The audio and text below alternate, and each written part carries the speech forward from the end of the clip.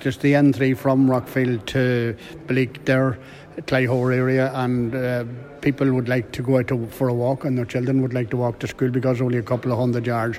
But it is a very, very bad road and a very dangerous road, and there's quite all the traffic that's on that road is a very, very busy road.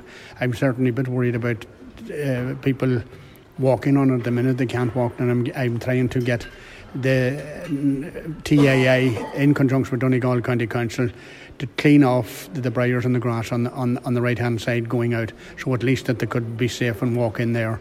It is an accident waiting to happen there, and we shouldn't allow that to happen, and I hope that we can get something done with that as soon as possible.